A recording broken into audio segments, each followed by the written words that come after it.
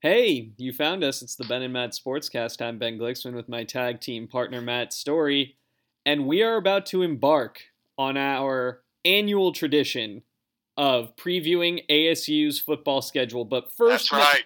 first we have to talk about the Dodgers, World Series champions, Yes. demons exercised.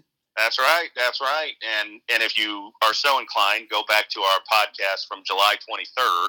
I know that because I listened to it earlier today, where we both picked the Dodgers to win the World Series. And if I give myself just a touch of credit, I picked Dodgers over Rays. Yeah. So lack of preparation time, it actually worked out for me this time. Yeah, you're very smart. I've always said that about you. But skip the NFL preview podcast where I picked the Cowboys to go to the Super Bowl, because that is not looking good at all. But the baseball one looks good. And good for the Dodgers. I know we're both, neither one of us necessarily, would call the Dodgers our favorite team, but we like them, and we're both Kershaw fans. I know that. So it was definitely nice to see them win and see him pitch well in getting that win and just put that whole story to bed, basically.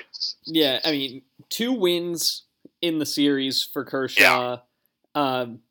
Baseball did the equivalent of the receiver tight-roping down the sidelines into the end zone. They barely made it. I mean, literally by moments because of Justin Turner. Did they make it to the end? But they got there. They got there in spite of a lot of doubters back in June and July. They got there. They crowned a champion. And you know what? I mean, we talked before the season, and I was listening to that podcast a little this morning to remember where it was that we said that, and we were both kind of making the point that this is such an unpredictable season. It really didn't turn out to be, at least in terms of the postseason. The 2 best teams from each league got to the World Series, and the best team won. And it's a fluky year with 60 games, but I don't think we got a fluky champion at all. No, going into the year, the Dodgers were the best team, and you thought Buehler would be the ace. Kershaw would see what could happen with his offseason, going to whatever, the new thing for pitchers where you get your RPMs and you check on all of that stuff. But technology and all that, yeah. But it worked, and I'll be darned if the Mookie Betts trade didn't do exactly what they wanted. That dude was great. Did. Yeah, another one that you go back and read the narrative that was out there back in May and June. They're gonna Mookie Betts never gonna play a game for them. They traded him for nothing. He's gonna get a full year, and then he's gonna leave free agency, and they'll never play. And well, he's gonna play for them for a long time. And year one, he helps them win a World Series. So it was certainly a good trade. Makes the trade worth it right away. It does. We talked about the other LA team that won a title in the last month. The Lakers got Anthony Davis, and we'll see how the Pelicans pieces work out and all of that. But hey, if you make a trade for a big ticket item and you win a championship in the immediate aftermath, to me, I think that puts to bed any future notion that wasn't a good trade. I've said it about the Cubs. They traded Gleyber Torres as part of the package to get Aroldis Chapman, and certainly Gleyber Torres looks like a pretty good player. Chapman's not there anymore, but without Chapman, they don't win the 2016 World Series. So it was a worthy trade, and in the case of Davis and Betts, I mean, Davis hasn't re-signed, but everybody assumes he will. Betts has. Mm-hmm. Not only do you win a championship right away, but then you've got that guy, probably long term. So it was the right move for both teams, and LA's got a couple championships to celebrate. Yeah. I'm happy. But very happy for Kershaw. I mean, that was the main thing I took from it. Happy for Dave Roberts. I've used Dave Roberts as a punching bag a few times in the last few years. Other people have done it even more so, but good for him. Little side note, happy for Mark Pryor, their pitching coach. Yeah, got that gets ring. The World Series ring. Yes, a guy who, if things had transpired maybe just a little bit differently, might have got one in 2003 or 2004 as a player, but didn't work out. But I'm happy to see he's got a second act in baseball and got himself a World Series ring to show for it now, and maybe more to come. But hey, he's got one. And if you were thinking, oh no, Dave Roberts is no longer going to be the coach who I can say, oh, what was with this decision or that decision? Yeah. Thank goodness Kevin Cash was there to just step right in and immediately. Well, and so I mean, it's obviously it's an easy decision to criticize given what happened. Yeah. And I'm not saying I loved it, but it's funny because you and I talked about this, I believe last week or a week before. We were talking baseball, and I guess it wasn't last week. Last week we did our Saturday Night Live, but we talked about the changes in baseball and the changes with starting pitching, and this was a perfect example. Like, this is what they did all year. Did it work in Game 6? It didn't. Yeah. But they won 40 games. They did, and they got to the World Series. And this is how they built their team, and this takes us down maybe another road, but I'm okay with criticism of it, but I believe that and I like John Smoltz. I liked him as a player. I like that post-game show they had with A-Rod and Ortiz and all that, but man, some of these older baseball guys, it's as though they hate the current product, and I don't think that's a good thing. I mean, it's okay to be critical of decisions, but you listen to A-Rod, you listen to John Smoltz, and you think, why are you doing this job if you hate baseball so much? And that's how it came across sometimes, especially Smoltz. Like, if you hate it that much, give that job to somebody else. The game has changed from when John Smoltz pitched, and it's not going back just because he's unhappy about it. Yeah, and look, there are still guys who do it, but the reason why all these teams make this decision is the numbers bear it out. I mean, we always anecdotally said, well, guys are always worse the third time through the order. Right. Well, now we know that they are markedly worse even the second time through the order. The genie's out of the bottle when it comes to starting pitching. And when we talked about this before, I made the comparison to three-point shooting in basketball, and it's the same thing. Like, there's a mentality change that I don't need my starting pitcher to give me 7-8 innings anymore. You don't see that. I mean, even as good as Walker Buehler was in game 3? I think he only went 6 innings, and he was really good. Yeah. But, that's about what you get from a starter now, and you're happy with it. Well, now, the thing is, we're in a system, and I think rightly so, where you play the odds. That's especially in a sport like baseball. Look, football's a little different. There's some gut feel to football that doesn't exist because it's a one-off. But in baseball, you keep doing these things. It's like the shift. The shift works. Now, there are going to be times where a guy's late on a fastball and he slaps it the other way. Right. But or a ball goes right to the shortstop position, but the shortstop's behind second base. And yeah, I mean, the old fogies like Mike Wilbon will watch that and say, see, this is why you shouldn't shift. That would have been an out. True. But then there's a lot of times where the ball is hit directly up the middle, and when we were kids, that was base hit. And because of the shift, you've got the second baseman there, you've got the shortstop, whatever, and it turns into a double play, and you think, man, shouldn't that have been a hit? Well, no. So, yeah, I mean, I'm conflicted on it. I mean, there are certain things we've talked about it, and I wax poetic about when I was a kid and starting pitchers mattered and all of that, and that doesn't feel that way anymore. But just because I don't like it doesn't mean it's changing or it's going back. It's not. Well, we want the things to be like our youth. But we also want our team to win. Like, it'd be different if it was the Brewers and they were doing these things and everyone's getting annoyed by the antics, or whatever, but they're winning. I'd be like, yeah, whatever. It's and the Rays won. I mean, the Rays won a lot. Now, though, they didn't win the big prize. Yeah, but it's like being a Pistons fan, or it's like it's boring. It was a boring system that they ran, or frankly, a Spurs fan in a non-Spurs time.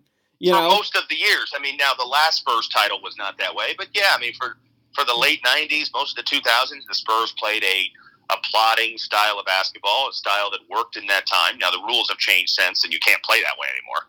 And that's why the 2014 team that won the title is so different, because they had to adapt. But it was just one of those things where it's like, look, it wasn't flashy. But Right. it was what gave them the best chance to win. It's why, the Herb Sendek team from our first year was playing games in the 30s. Because you do what you need to do to win.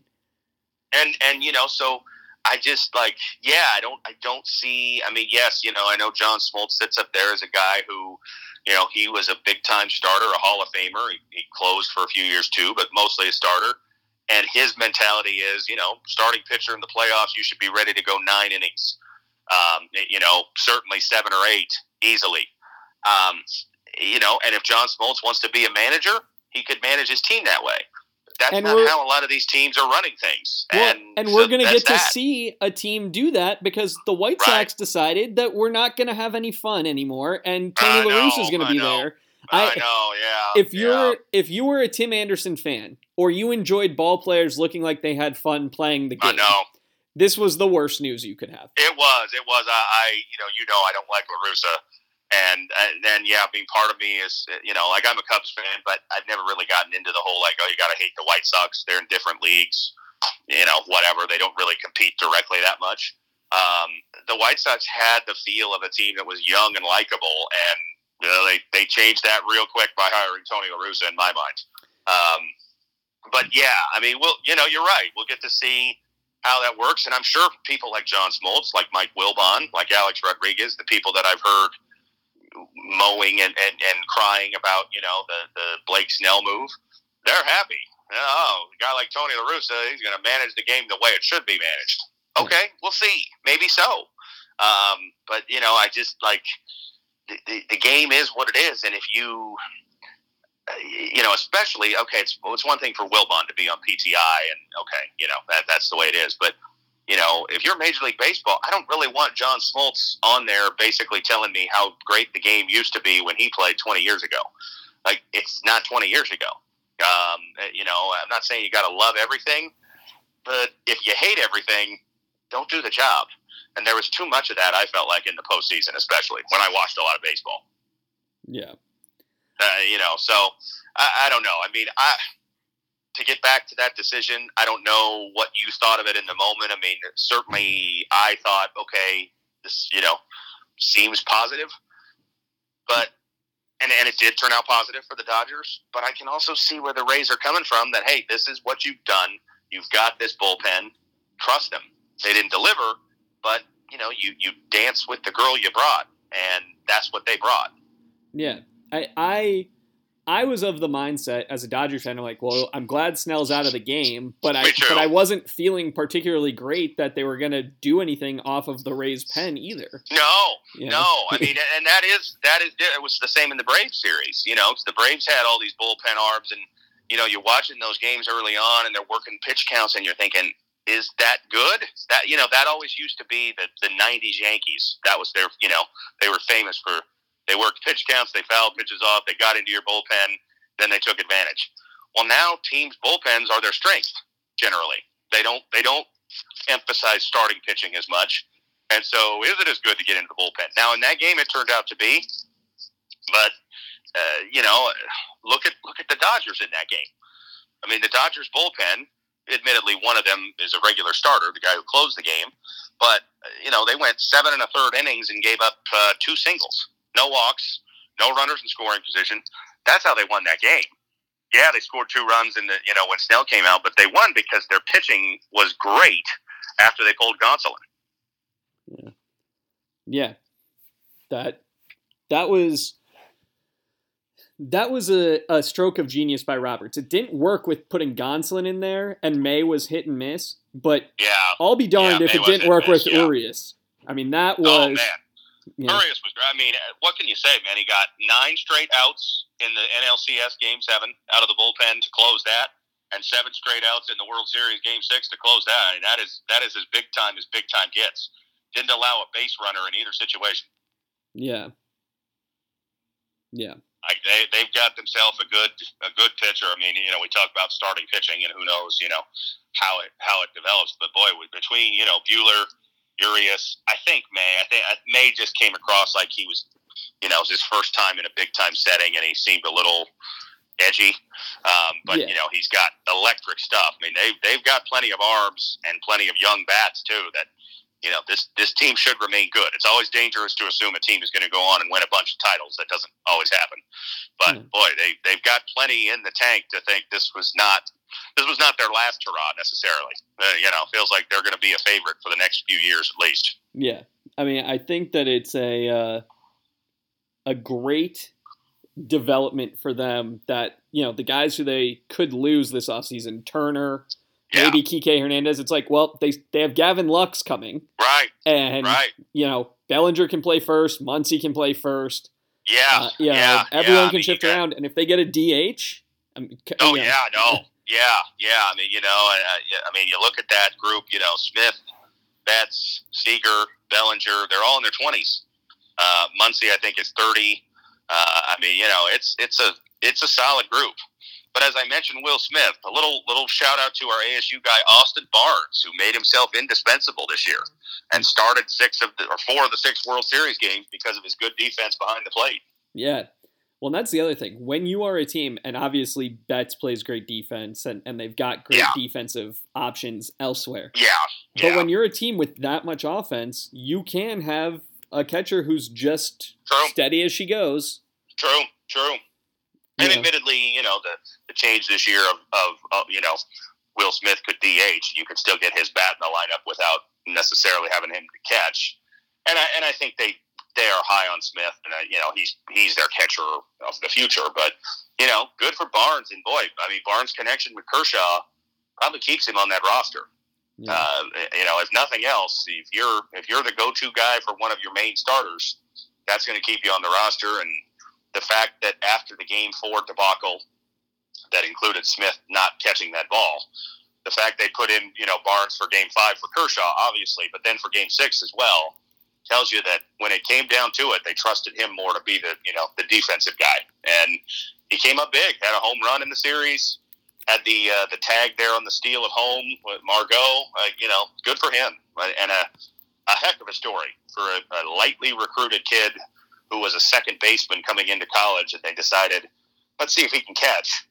The fact that he's ended up a major league catcher for several years, played 3 World Series, pretty amazing. Got himself a ring. He did. I mean, I, as you know, worked for those ASU baseball teams during his years, and he's the first one of all, the teams I worked for to win a title.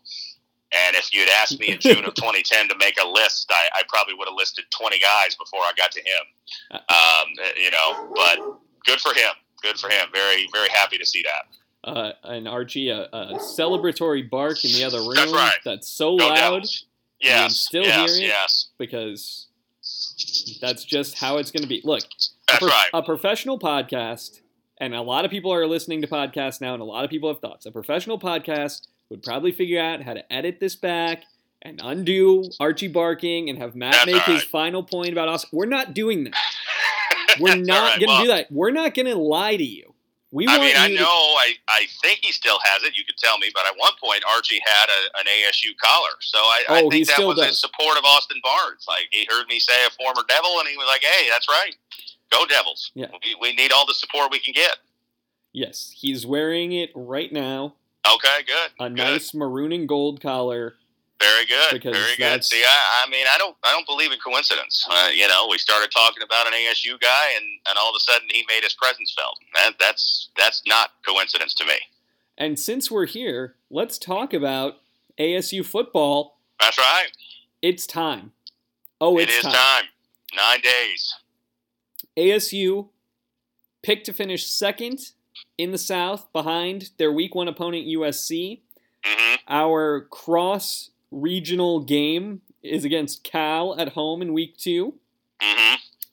The schedule is as follows. At USC, home to Cal. At Colorado, home to Utah. Home to UCLA. At Arizona on a Friday. There are no bye weeks. There are no extended weeks. There are no Thursday games. No. Let's get into it, because there's also no Pac-12 network games, which means we can actually watch them. A fantastic thing, especially since they're, for me at least, I know you're not here, but there's no option to attend the home game. So, hey, I'm very pleased they're all on regular TV. Yeah. And one aside, about Pac-12 Network. They let go Mike Yam, who got picked up by NFL Network, and I'm very happy for him. And I think we're at the end of the Pac-12 Network. I think the Pac-12 Network might just be defunct now. It might be. It might be, and that would not be the worst thing in the world as a fan. I mean, you're going to have to figure out what you're going to do with, I mean, presumably a full season's worth of inventory for basketball and next year's football. And what, but certainly this is with all the cuts they've made and the fact that, now part of this is to satisfy their contracts, but the fact that they're putting all the games on there and nothing on Pac-12 Net is certainly a positive as far as I'm concerned. And if it leads to the dissolution of this Pac-12 network and maybe in the future a better attempt at one, that'd be fantastic. Or just sell it to ESPN or Fox. Exactly, yeah. I mean, I don't think that would be a bad idea. They had that offer a couple years ago from ESPN and turned it down. Yeah. But who knows, yeah. All right, so week 1 at USC, 10 a.m. start, 9 a.m. Right. West Coast. Big noon kickoff on Fox, yes. Matt, I think this is a win. I do too. I'm all over the hype with the back 7. I don't necessarily believe it in the non-Lole front 4. Yeah. But I definitely believe it in the linebacking core and, Chase Lucas, Jack Jones, I'm in. Be good. Yeah. Just be good. Yeah, I agree. I mean, I think, look, it's on the road, but there's no road feel. Okay, Colorado, that might be because of weather. We'll see. But the USC game, the Arizona game, I mean, neither one of those should be an excuse of like, oh, we're on the road. There's no fans, so who cares? You're basically playing the game in a high school field or something like that. It doesn't matter that it's on the road. And I mean, we talked about USC a few weeks ago. I remain unconvinced that they are the favorites in this division. I just, now granted they haven't played. I mean, they haven't done anything to be able to convince me, but I've read some things and I'm like, well, why is everybody just handing them the South championship? I don't know. Now, maybe December, 15th, I'll have to sit here and say, boy, those people knew what they were talking about. USC proved me wrong. But to this point, I'm not overwhelmed. Yeah, I'm not either. I just think we have great players on both sides of the ball. And maybe, spoilers, I'm buying in to the Berkovicki year level hype on this. I believe in this team. I believe everything I'm seeing. I think they are great. I think they intend to be great. I do too. And I think if they win this game, they're going to be great. So Yeah.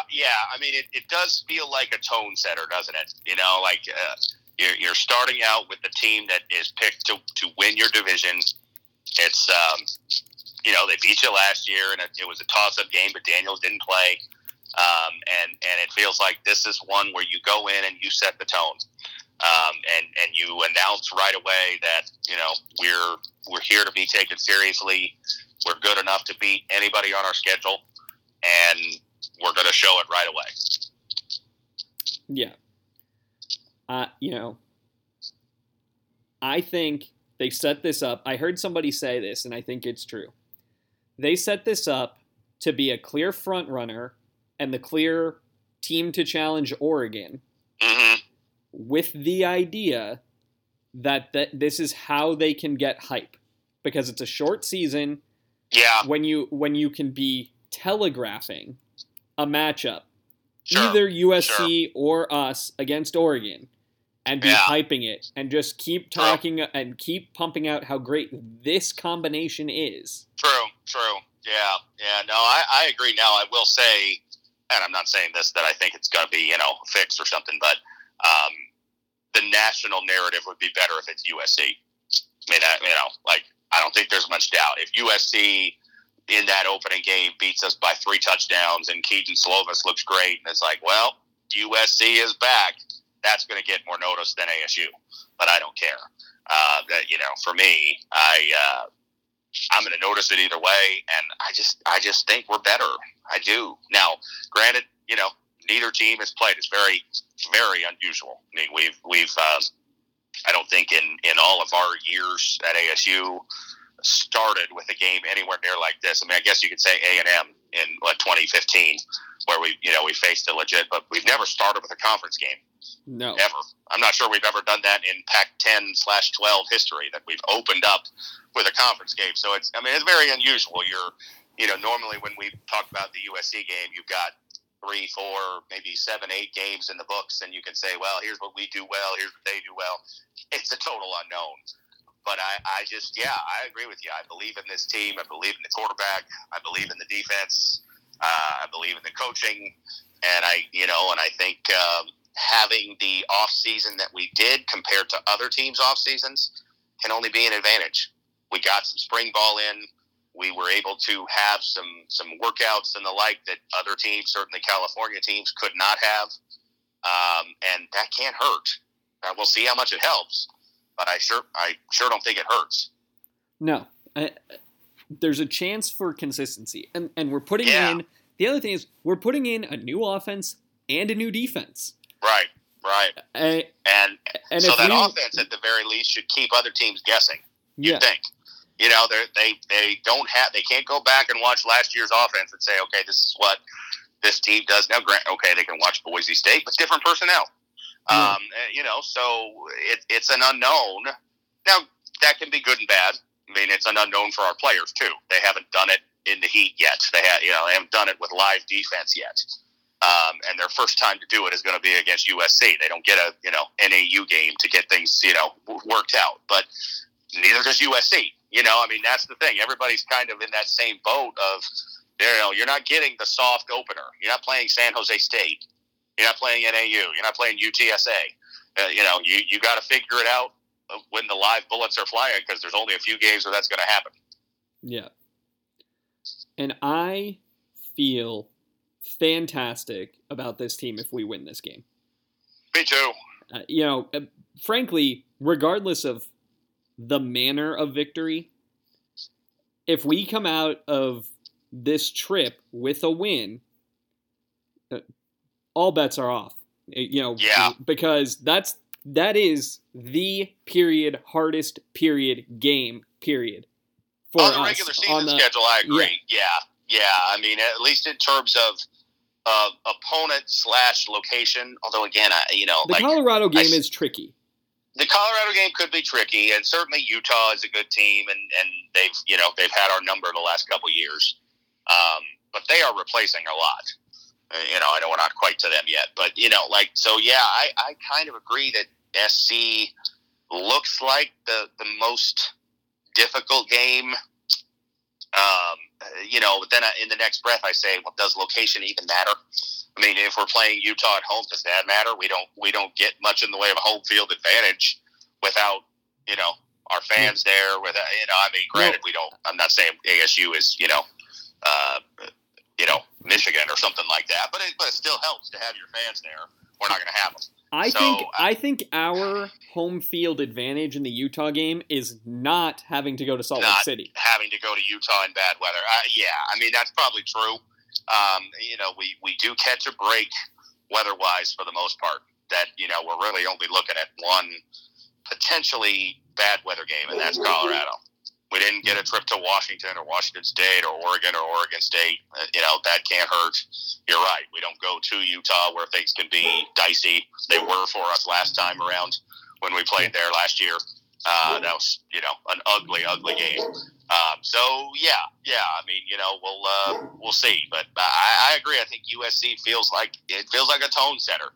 It feels like if you win it, nothing's off limits for this year, and if you lose it, you're really behind the 8 ball from the start. I also, we're jumping around a little bit. I also think that having the Utah game, being at home after, the Saturday after Thanksgiving, is much better than traveling the Saturday after Thanksgiving. Agreed. Yeah. I mean, I think I would agree with that too. So, it's a weird year to do a season preview with only 6 games. Normally, we kind of take this week to week, and we look at, I mean, it's gonna be fast and furious. From the start to the end of the regular season is 35 days, something like that. Yep, it is. I think that's exactly right. I think we have it 34 because we play on Friday. That's true because we play on that Friday. Yeah. So, it's a year that in our preview, I suppose, we don't necessarily have to go week to week, but let's do it. We both got to win. Hopefully this won't look foolish right away. But we both got us starting 1-0 and then returning home for our home opener in front of 0 fans against the Cal Golden Bears. I think this was a very good draw on the cross-conference. Me too. And I think that not giving Oregon to us or USC is meant to protect all 3 schools. Yeah. I mean, that's an interesting thought, and you're probably right. Who does USC have? I don't even know. I'm assuming nefarious intentions. Okay. And you might not be wrong to do so. Yeah. I mean, I don't know how they determine that rotation, and I'm not really sure they've said how they determine that rotation. Certainly plausible that that's the case. USC, by the way, gets Washington State at home. Okay, so that's certainly not a particularly tough one. If the powers that be do think that USC and ASU are the teams to beat in the South, and the media thought so, they certainly both got decent draws. Home game, now I'm sure that means USC goes to UCLA, which isn't much of a trip, but. So, I mean, that in some ways, that was just a good break. But you get a home game against – now, Cal's a good team. And if we were playing Cal in a normal year, I think we were supposed to, if I recall the original schedule. At home, I think, from what I recall, was going to be a home game. I would be much more leery of it because I think they got a really good defense. Wilcox is a good coach. They built a nice thing there. But the fact that, again, I mean, just being realistic – they haven't been able to practice as a team much. And so that can only be to our advantage. I mean, it has to be, right? If it's not, then what's the point of doing all these practices all year? Yeah. Look, I think that getting 2 California schools to open is about as lucky of a break scheduling-wise as we were going to get. Yeah, I agree. I mean, and Northern California has been even trickier with their regular. I mean, Stanford for a while didn't have permission to practice on their campus. They had to go to another county because Santa Clara County wouldn't give them permission to do it. So, and Cal, I read just a couple weeks ago that Cal still couldn't practice as a full team. So that just, it cannot hurt. I think Cal's a good team, and I think if this had been a normal season, Cal might have been a dark horse pick to win the North because, I think Oregon's got some questions and Washington's got some questions, and I think you could see them taking the next step, but I don't know that they're going to do it this year. Maybe next year when they have more of a regular build-up. But it just seems like, too tall a task. Yeah, agreed. So I have 2-0 to start. Yeah, me too, yeah. And then that leads to the hardest road trip weather-wise you would think. You got to hope for no snow.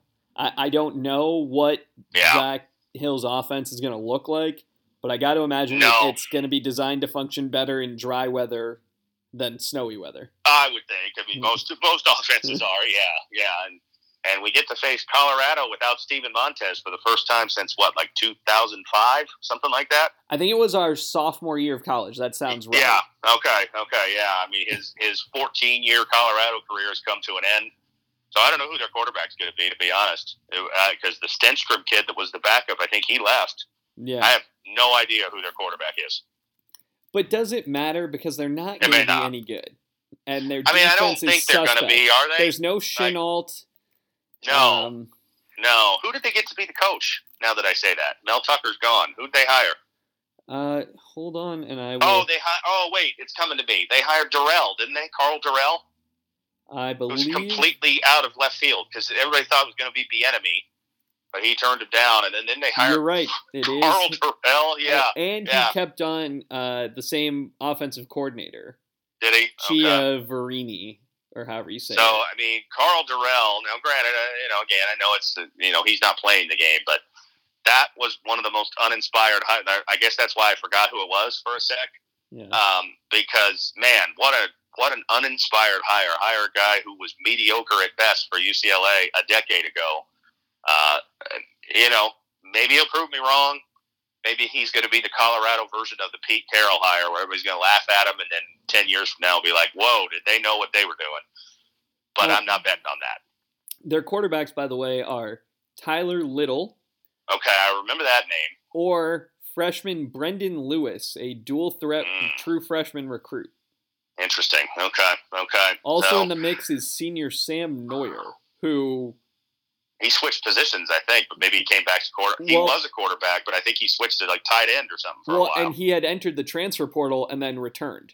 So did he? Okay. Who knows what that's going to be. Gotcha. So, yeah, I mean, obviously almost a complete unknown. No starts, because, we joke about it, but Montez was there for what seemed like forever. I know he got hurt, I think, and missed part of the game, but Stenstrom came in last year when they played USC, I remember. So almost no experience at quarterback. Colorado's one of those teams that if they didn't, 3-4 years ago when they won the division? Yeah. That stands out as a complete, 1-year fluke. Because outside of that, they've done almost nothing. Yeah. Well, everything worked out. Yeah. The stars aligned. Everyone else was kind of bad. And they won, and then the next year they started 5-0, and then they dropped 7 in a row or something like that. Yeah. That was the year McIntyre got fired, I think, or maybe that was 2 years later. So they've really done very little since joining the conference. And like I said, if it wasn't for that 1 year, I think it was 2017. I think it was the year that you came down to see UCLA, if I remember right. Mm-hmm. That they ended up winning the division.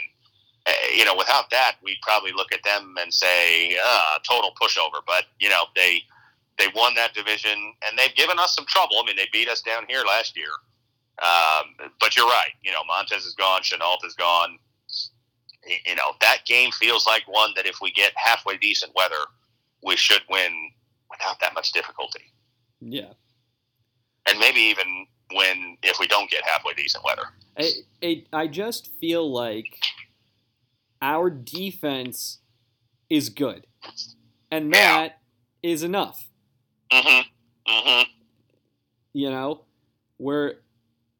We're going to. They're going to be breaking in a new quarterback. We're going to be having a back end with 2 senior corners, 3 junior linebackers, and a senior and a junior at safety, unless one of the Markham twins becomes a starter. Right. So. Right. I just feel like our defense in a game like this should be enough to dominate. I agree. Yeah, I think this is a pretty well-rounded team. There've been obviously we've been doing some of the yearly look backs and lead up to this, and a lot of years going in, it's felt like okay, we should be good on offense, but our defense is a big question, or vice versa. We have pretty good defense, offense. This feels like one of those years, and there haven't been very many, that you looked at both sides of the ball and thought, we should be pretty good. We got a returning starter quarterback. We got, that always gives you more confidence in your offense. Good group of receivers, I think. Good group of running backs. And then the defense, a lot of returning guys that we know. The offense, a little bit more like projection. We should be good. The defense, we got a lot of guys that we've seen. We've seen them do it. And they're going into year 3, of being a starter here for a lot of them. That gives you a lot of confidence. It certainly does for me. Yeah, I mean, when you talk about the offense and really the team, my concern is not the running game. My concern is not the receiving core. It's Jaden Daniels' health. If he's healthy, we're good. If he misses a game, Bourget is not the guy. No, I would agree. Yeah, the backup situation is very scary, especially when you only have 6 games. So I mean, and no bye week. There's no getting lucky exactly. on an injury. Yeah. I mean, so it's not like you can afford. I mean, last year, we had that game that he missed, and Yellen came in, and he played fairly well. We almost, we had a chance to win late. Had a drive, with the ball, and Yellen got picked there toward the end. But you feel like in a season of 12, 9 conference games, okay, if your quarterback misses one game, you could probably survive it. But in a season of 6, that seems less likely. And you're right. There's no bye week. There's no long week after a Thursday game or anything like that. To be able to heal up. So, and so then of course keeping him healthy and also involves that offensive line, which we're used to that as ASU fans being a question mark. I think from the tone of what you say, and I can say it, I know this for myself, I'm banking on that coming up a positive. Yeah, well, there's depth there. The thing about the line this year is there's Deesh and Hattis, and right. We assume that they're just going to be plug-and-play guys. Mm-hmm, but, there's Henderson right. back. There's Cote back. Mm-hmm.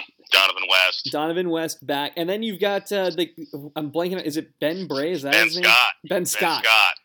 Which I don't know it was interesting. I read Howler's thing a couple days ago that seems to allude to the thought that Ben Scott might beat out Henderson for the tackle spot.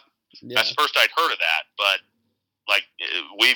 now I know Howler's not at practice like he has been in the past, but we know enough about Howler that he's well plugged in. When he throws something out as a possibility, that tends to usually mean it's more than a possibility. It's a likelihood. Yeah. I think that'll be interesting. I wonder if that means Henderson's going to beat out somebody else at guard. Because they've kind of been mixing and matching guards and tackles. Other than Cote, basically. Right, everyone's right. I mean, flexible. That's one of those that you could interpret that possibility 2 different ways. You could interpret it that, boy, this Ben Scott kid is just too good to keep off the field. We got to get him in there. Or you could interpret it that Henderson has not progressed the way they hoped in year 2. And I don't know. Time will tell, I guess, which one that is, if it even happens. But, I mean, given that he, it was a bumpy year last year, but he got a lot of reps. And I think the thought was, well, we've really got something there. When I read that, I was a little bit unnerved. Like, didn't we count on this guy being like a 3-year foundational piece for us now after his bumpy freshman year? And now he might not even be a starter. I didn't love hearing that. Yeah, it does make you think that they jumped the gun, maybe in anointing him earlier. Yeah. I mean, but you know what? That is one thing I like about this coaching staff. Yeah, there is. It's a pro mentality all around, including. Mm-hmm. Yeah, I get it. You're a veteran. Sorry, this guy beat you out. Yeah. I mean, that's true. And like I said, if we see 2 or 3 games, and again, we don't know for sure it's going to happen, but given that Howler said it, I think it seems likely. If we see 2 or 3 games and the line looks good and Ben Scott's playing, and you say, well, boy, that guy just earned it. What I hope it's that, and not just, boy, Henderson looks like he's totally overwhelmed and we'll go with Ben Scott because he looks average. But time will tell, I guess, which one is more likely. Yeah, the thing that I think gives me some comfort about all that's happened mm-hmm. is that they did just sort of hand Deesh the job, and everyone seems to have just been like, oh yeah, absolutely, this guy's a mauler. Yeah. I mean, him and Hattis both, they've both from the time they committed here, it's been, okay, there's 2 of your starters. And, Howard made the point, it's true, that they don't come in with a lot of starting experience. They're mostly inexperienced too. So, we'll hope that they're up to the billing that, okay, they for whatever reason, it just didn't work out at their previous destination, but they're going to give us, even though they don't have a ton of experience, a little bit more veteran. They've been around college football longer, that they'll give us the stability we need, along with, if it's West West appears to be pretty locked in. He's a returning starter. Cody or Cote. I've said it both ways. So I don't know which one it is, and who knows how good he is. He hasn't played that much. Like when he's been injured, he's been in and out. So it's a lot of unknown with that position. And if it's I've used this analogy before when we talked basketball. I remember saying this a few years ago that it's like, we have a few coin flips, and if the coin flips come up our way, we could be pretty good. That's how this offensive line feels. That, if this group comes together pretty good, I'm not saying they're going to be dominant. I don't think that's going to happen, but just decent.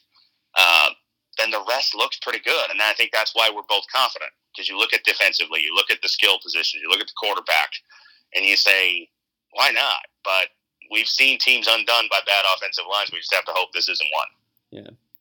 Yeah. I think the player, I know the three-headed running back monster that came in, the JUCO transfer, and the two guys, is where a lot of focus is. The player I'm most excited about is Johnny Wilson. Seeing somebody who's 6'8" play receiver. Yeah, him and the Bunkley Shelton. I'm anxious to see both of them. I know one of the four is ineligible, right? Academically, yeah, Elijah Badger. Yeah.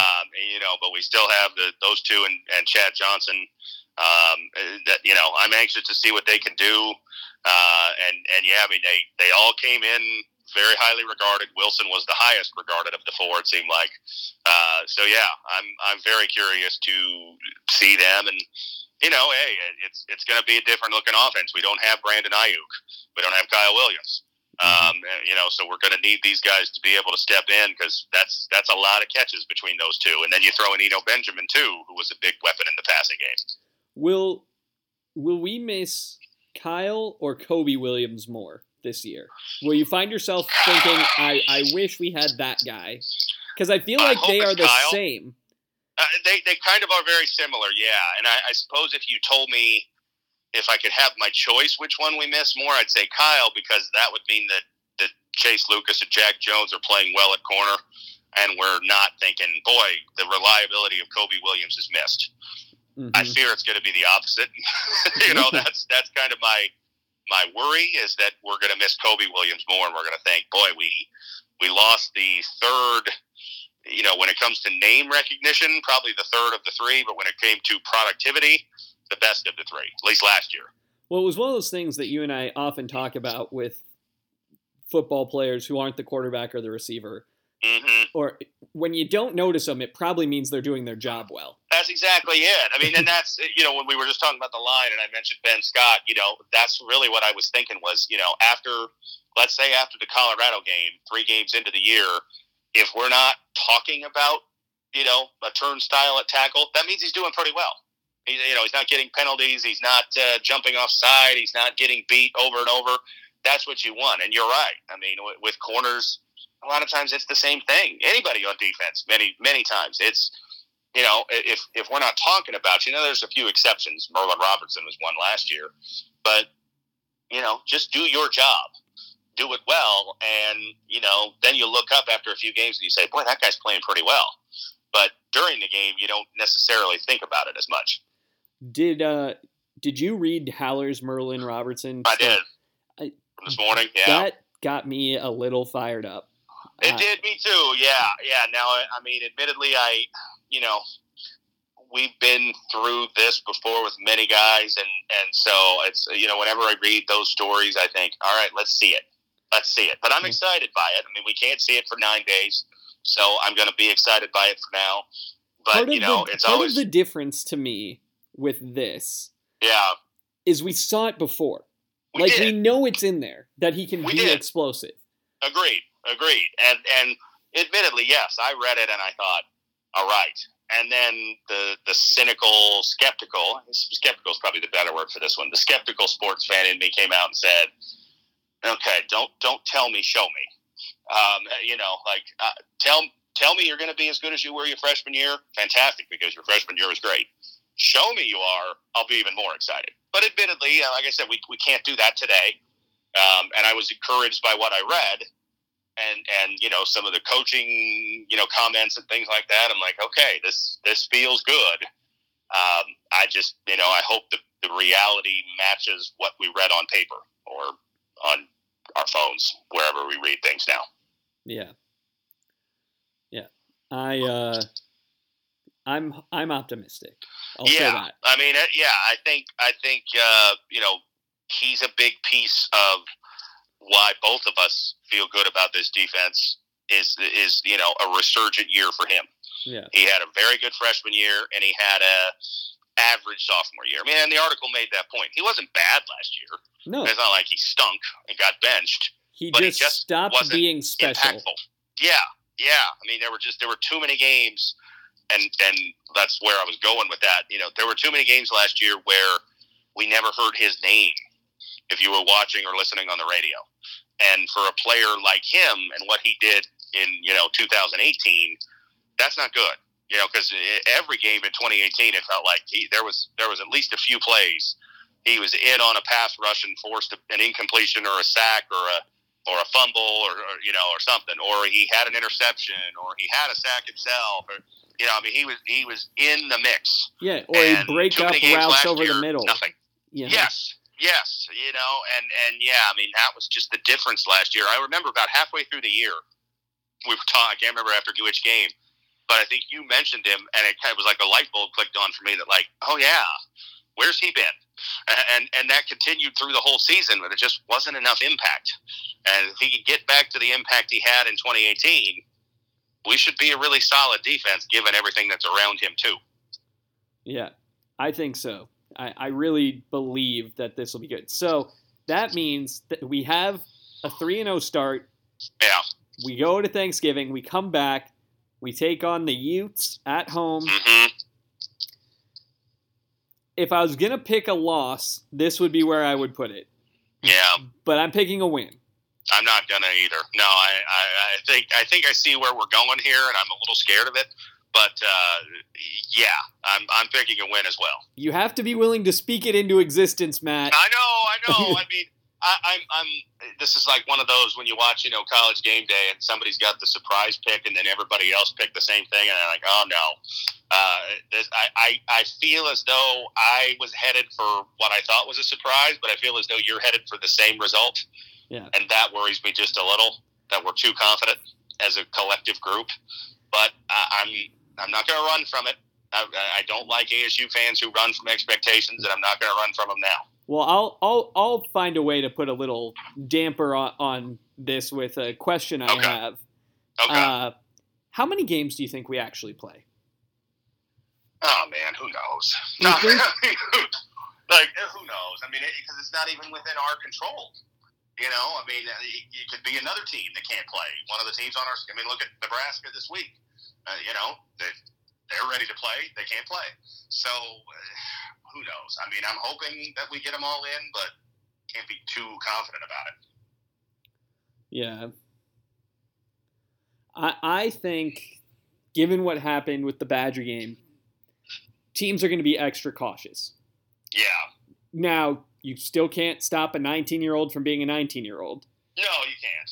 But I think between being on the West Coast, with the way that at least 3 of the states, 4 with Colorado, are handling it, it's really going to be the Arizona schools or Utah that I think you got to worry about. Yeah, who knows? I mean, it's difficult to say, and I don't know. But we'll just see what happens. I think it's one of those that I've kind of operated under this throughout. That if the game is on the schedule, then we're playing it, and if something happens and we're not playing, I'll deal with that then.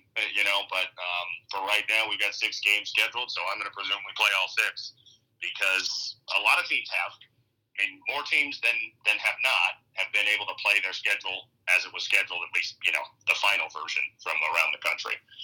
Some teams have had to postpone, whatever. But, a lot of teams have been able to keep playing, and we'll hope we can too. Yeah. Final home game, senior night for Frank Darby. Yes. Last home game for Robertson, Butler, Jones, Lucas.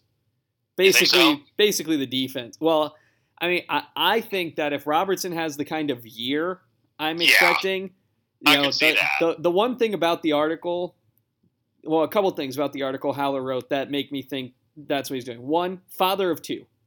Go get that money. Like, I noticed that too. Sure, yeah. And no, I don't disagree with you about him. Butler's the question. Know. Butler's undersized. Yeah, he is.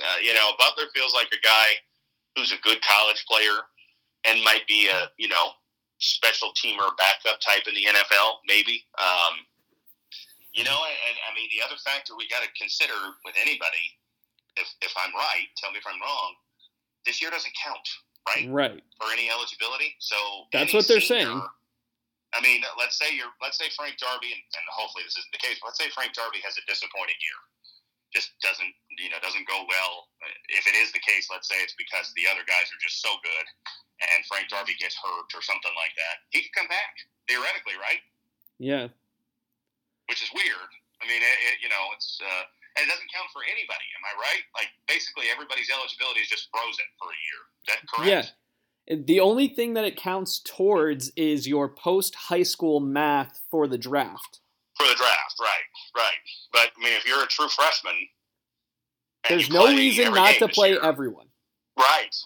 Because you, and I mean, I'm jumping ahead, but so if you're a true freshman and you play every game this year, are you a sophomore next year? Or is everybody are they still considered freshmen?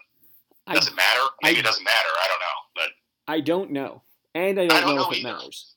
I mean, I get it for seniors. Okay, a senior can come back. But if everybody's eligibility rolls over, then, 2 years from now, the freshman that played this year, are we going to call him a sophomore, even though they played 2 years? Again, semantics, but not really. When you're a fan and you're like, okay, is this guy going to be back? Is he it's going to be confusing for a few years, I think. It's okay, but it's going to be weird. Yeah. I don't know. I assume that what'll happen is, the other part of that is you still have to be matriculating. Right. So if you graduate or whatever. Yeah. I mean, I don't know. It's just it's one of those things I've thought about because, you follow this team, you follow other teams, maybe teams you don't like with players you don't like, and you think, okay, that guy's a junior. That means he'll be gone after next year. Is that true anymore? Or now could they be there 2 more years in that case? Yeah. I think it's that. Yeah, I think that it's up to the player, but the schools are all... Yeah. Thank God Steven Montez is gone. He'd get another 7 years at Colorado if he was still there. Look, Steven Montez is a CU Buff Hall of Famer, and we all know that. Yeah. I mean, he'd somehow work this to be eligible through 2030. He's going to be the first player coach. Yes. yes. The first 42-year-old senior. Yeah. He's going to put Chris Winkie to shame. But anyway, back at it. So UCLA game.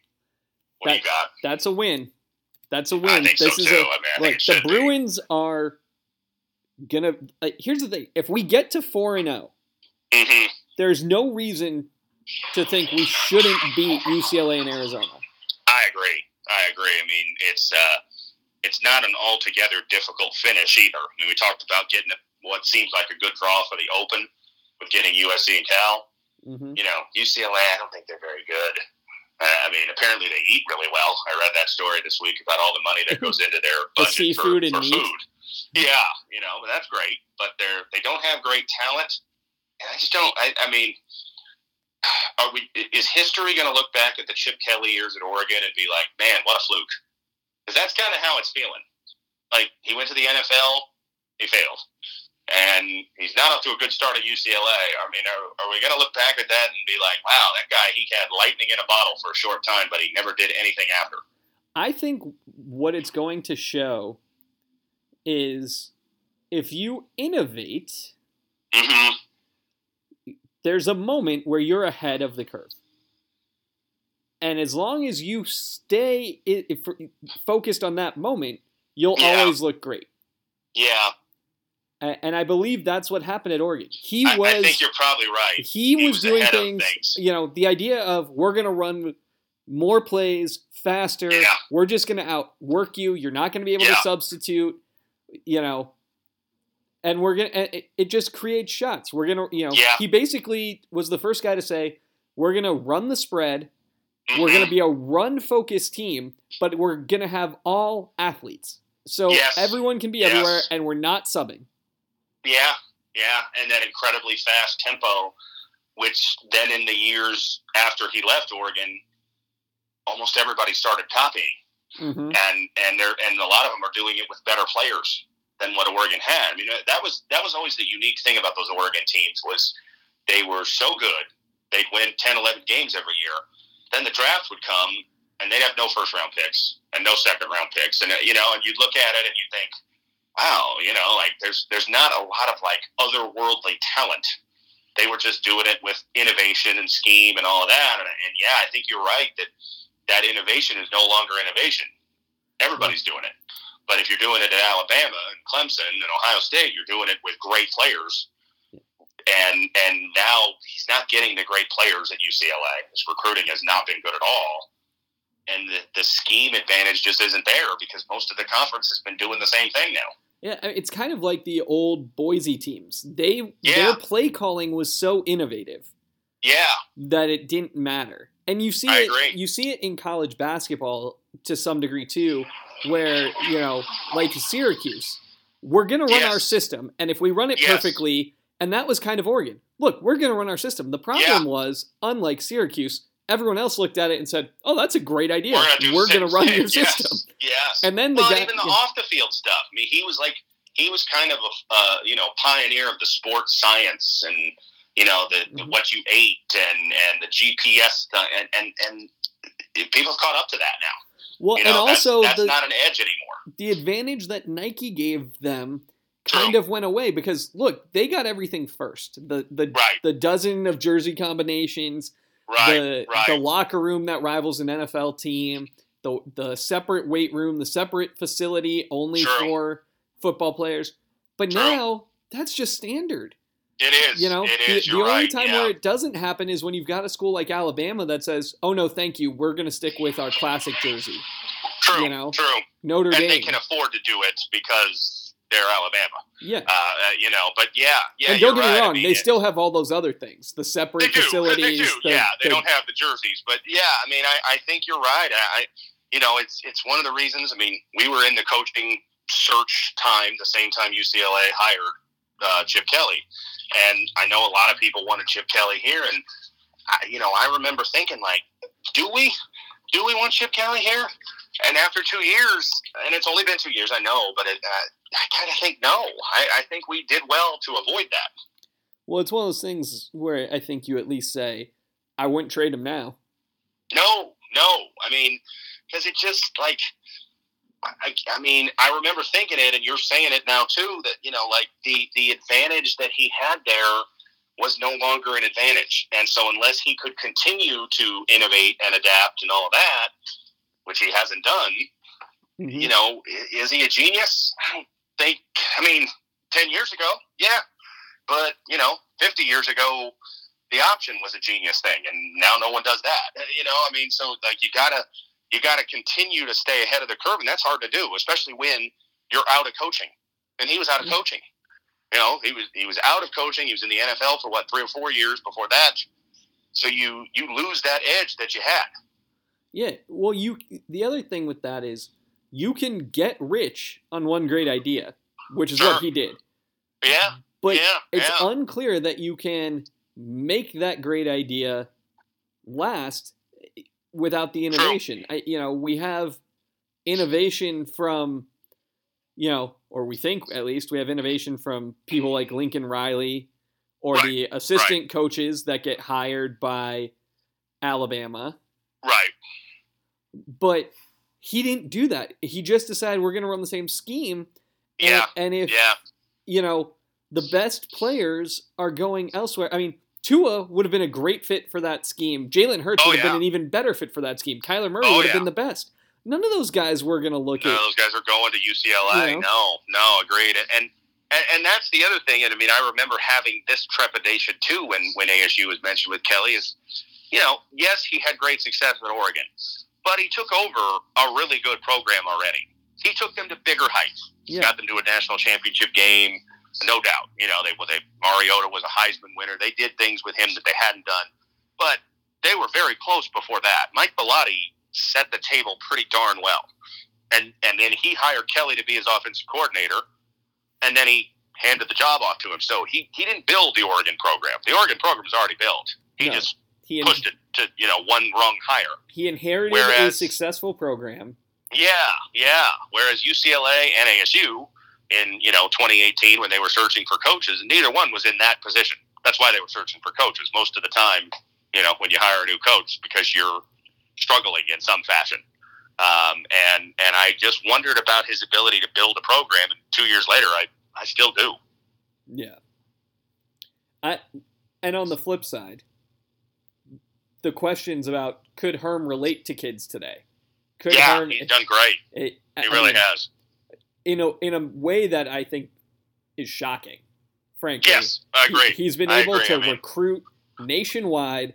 Yeah, with all these people, at all positions. It's not like he's innovating and recruiting great offense and we'll just figure out the defense. Right. Like, they're getting guys on both sides of the ball. True. They're getting guys in the trenches. The most impressive thing to me, besides the breadth of where we're recruiting from, is Luganville had that plan.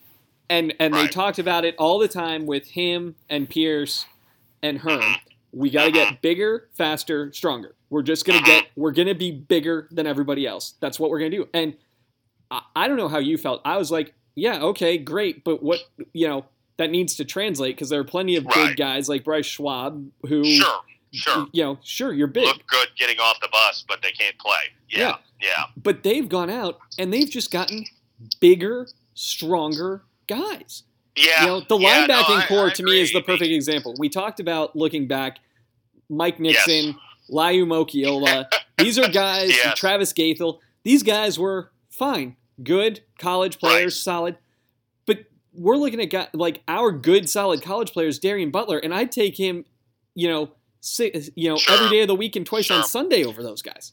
Yeah, you're right. I mean, there's that's a good point, because so often, I think of ASU basketball too with Herb, and it felt like pretty much every year with Herb after Harden left that we were always that little engine that could, and sometimes we were good. We had some good teams, but we didn't have enough talent when it came right down to it. We had moxie, we had drive, we had intensity, we had overachievers, but we didn't have enough talent to win big. And those names you mentioned are good examples. They were good players. I mean, Mike Nixon was a very solid player, good college player, heart and soul of those teams. But when it came right down to it, he just wasn't as talented as LeGarrette Blount, who he was trying to tackle. And so you need talent. I mean, that's the name of the game. Why are Clemson and Alabama and Ohio State the best three programs in the country right now? Because they get really good players.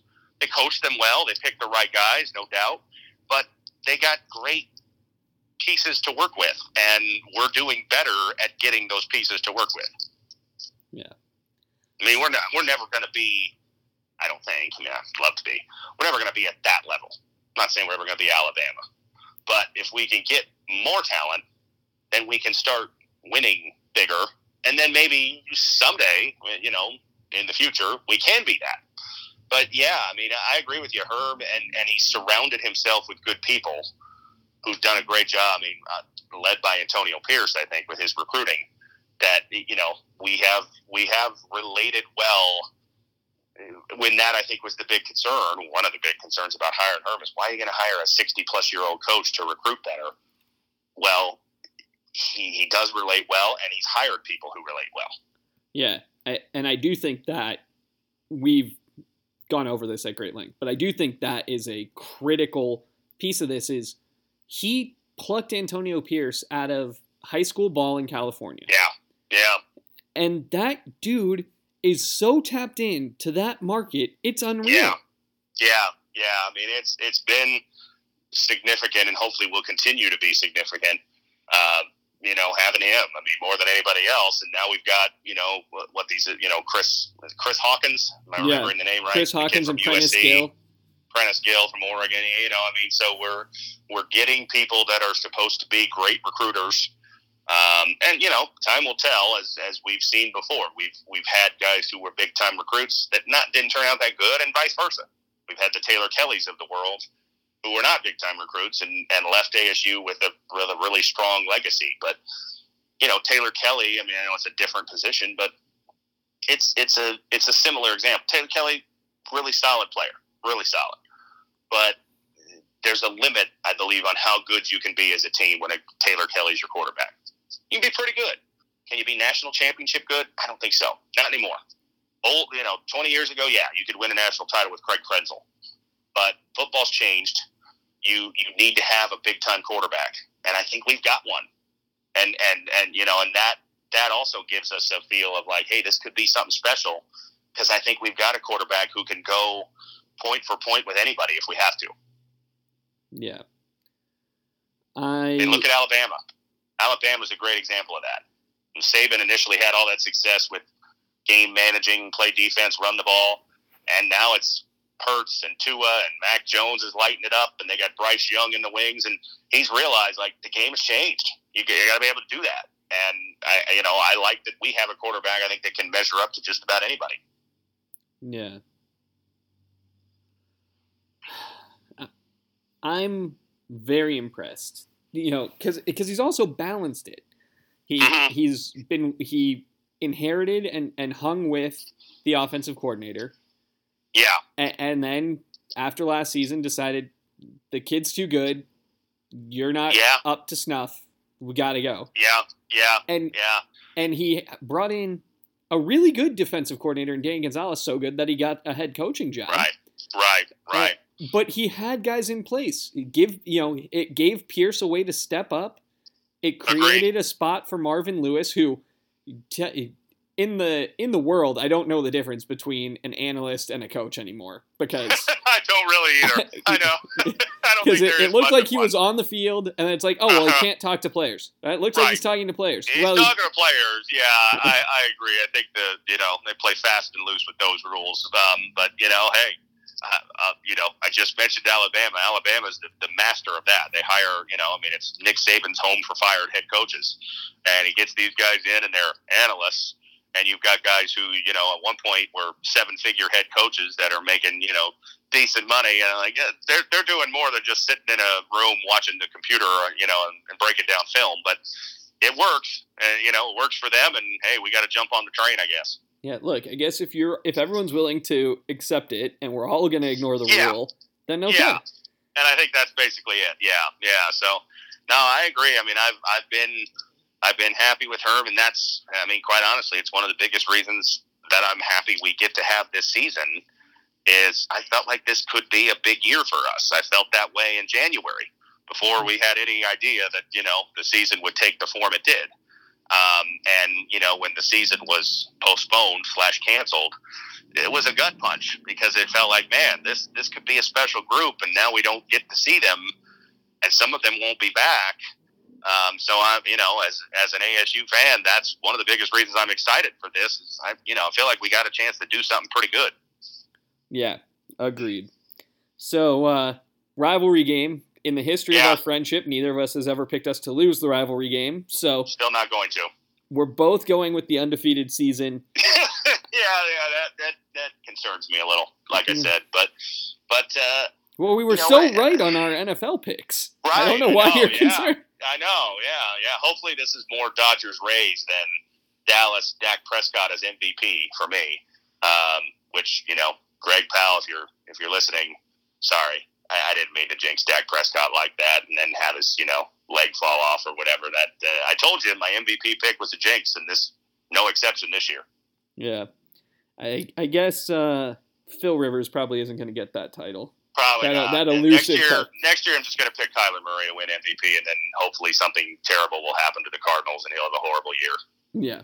I think that's just count on that for next August. I'll just say it. So, but yeah, before we talked, I thought, am I stupid for going 6-0? I mean, you say that and you think like, gosh, but the bottom line is, I look at the schedule and I just don't see a game that we can't win. I mean, I see plenty of games we could lose. Yeah. Certainly, we could lose. We could lose to USC. Yes. We could lose to Cal. Yes. We could lose to Utah. Yes. But there's no game on there that I feel like, well, we're overmatched in that one. I just don't think that way. Yeah. How it came down for me was I believe we can beat USC at USC in week one. And from there's no harder game to me. Agreed. And we only play one more road game after week 3, and that's going to Arizona. So the fact that we play, 4 and 5 at home, is a big deal. Which is not going to be your traditional Arizona game where the students are there, and I mean not that Arizona Stadium is, but there won't be the vitriol. But it's a tough place to go for a rivalry game. It is, and then the same here. There's nastiness and there's fights in the stands. When you don't have that, it's like, okay, I mean, the better team should win, and that I guess is where I come down on this. Is I look at Colorado and I look at Arizona and I look at USC, our 3 road games, and I think we're better than those 3 teams, and so I think we can win those. Now, when there's crowd and there's noise and all of that, you factor in and you think, are we up to that? But when you take those elements out, why not? Yeah. So that obviously puts us in the Pac-12 championship game. Who do you have winning the North? I think it's going to be Oregon. You going Oregon? Yeah. I mean, I'd like to pick somebody else, if only because I think Oregon is somewhat vulnerable. They had some guys opt out, and I think a couple came back, but not all. I don't think Penei Sewell came back, right? I think I would have heard that. The big tackle. They do lose Herbert, who, side point, maybe we underestimated Justin Herbert. Yeah. He looks pretty good. Playing great. Yeah, he really is. Now, granted, it's 5 games in his rookie year, and we've seen this before, so I don't want to put him in Canton yet. But, he looks pretty good to the point where I'm like, man, maybe he was better than we gave him credit for at Oregon. But, new quarterback. But here's the thing. It's hard to talk myself into Stanford or Cal because of what we talked about with, practice limitations and all of that. I'm not on Oregon State or Washington State, so I'd really Washington would be my only alternative. I was going to say, it's UW. Yeah, and I don't see enough from them to think, new coach, new quarterback. I mean, some of the same concerns, so I'm probably going to go Oregon by default, I guess. Yeah. Well, and part of it with Oregon is they have incredibly talented underclassmen. They do. Yeah. And they're good. They're a good team. Yeah. I mean, it should be a pretty good team. I'm curious who their quarterback's going to be. I haven't heard if they're going, with Anthony Brown, the BC kid, or the kid who was the backup last year.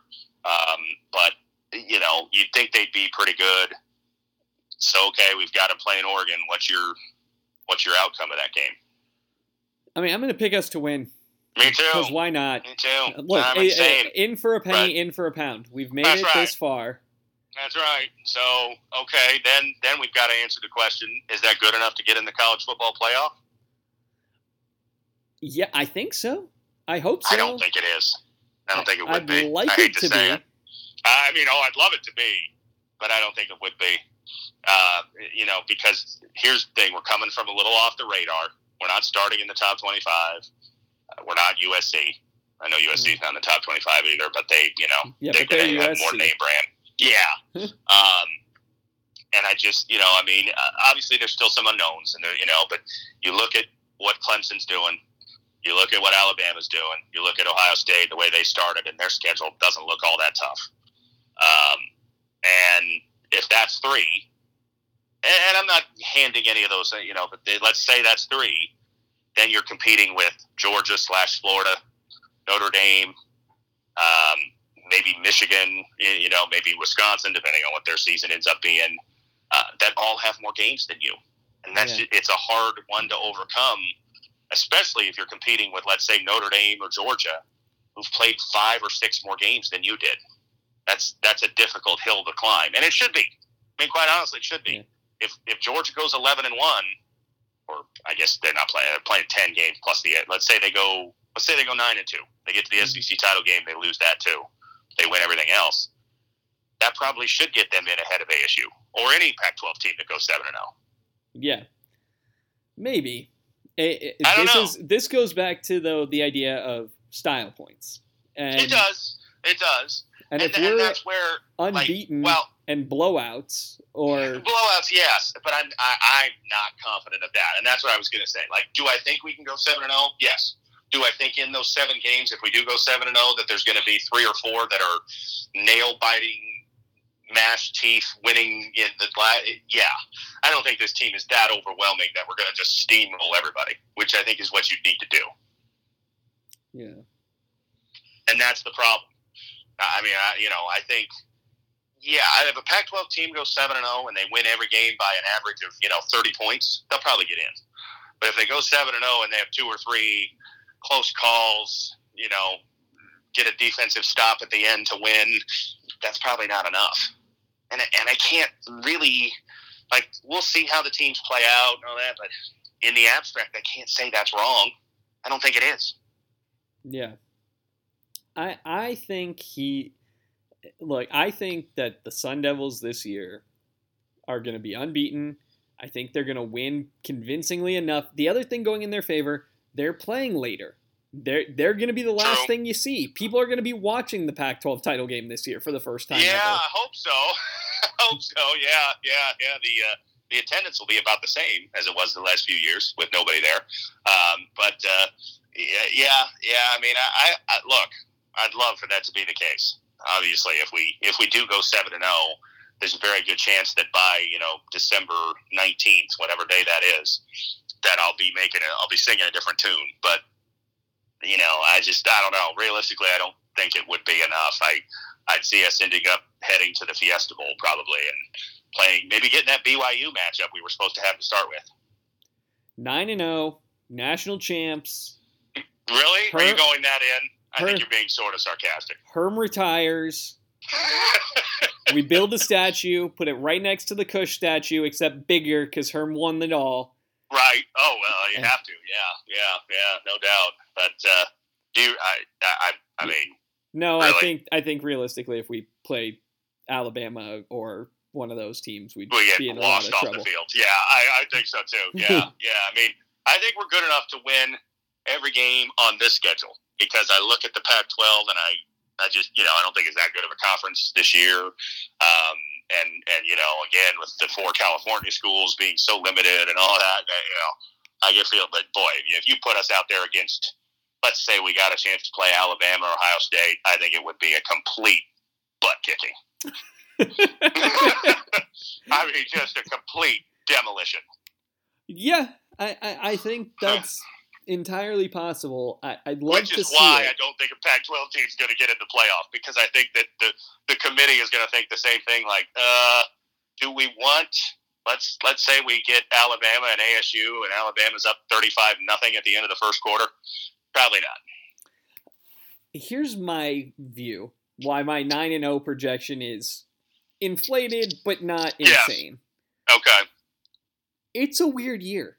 You have no idea what those teams are going to look like come mid-December. No, you don't. I mean, that's true. And obviously, something unusual happens. But, I mean, hey, we're halfway home in the SEC and the ACC, which is another odd thing. We're doing our season preview of ASU, and, Clemson's got 5 games left to play, and then they're done. Wow, okay. But, I've seen enough from those teams, and I know Ohio State we haven't seen much. But you look at Alabama and Clemson, and it's like, they're playing a different game. And Notre Dame's playing pretty well, too. They're 5-0. They got their big showdown with Clemson in 2 weeks. Those teams have enough on the resume already that you think, these are pretty good teams. Georgia, same thing. Florida, same thing. Yeah. I don't know. I want to be. Look, let's be in a position where it could happen. I guess. Yeah. Oh, agree. Yeah. Force the issue. I'll say we go to the Fiesta Bowl. We beat BYU and we finish 8-0, and we have to forever wonder if we'd only gotten a full season, would have been good enough. Split title. Let the maybe. Let the AP vote for us. maybe one of the small pools will, one of the 17 different people that award a champion will vote for us, and we can claim it as a national championship. Listen, I'm gonna get the shirt like UCF got. If we finish this season without losing, champions. Especially if the winner has a loss. Yeah. If Alabama or Clemson, Ohio State, whatever, if they have a loss in the regular season and they win the title, yeah, I would too. So, we will preview that USC game that is the key. Yes, we will. The linchpin to all of our predictions. Yes, we will. Week. Until next time, he's Matt, I'm Ben. It's the Ben and Matt Sportscast.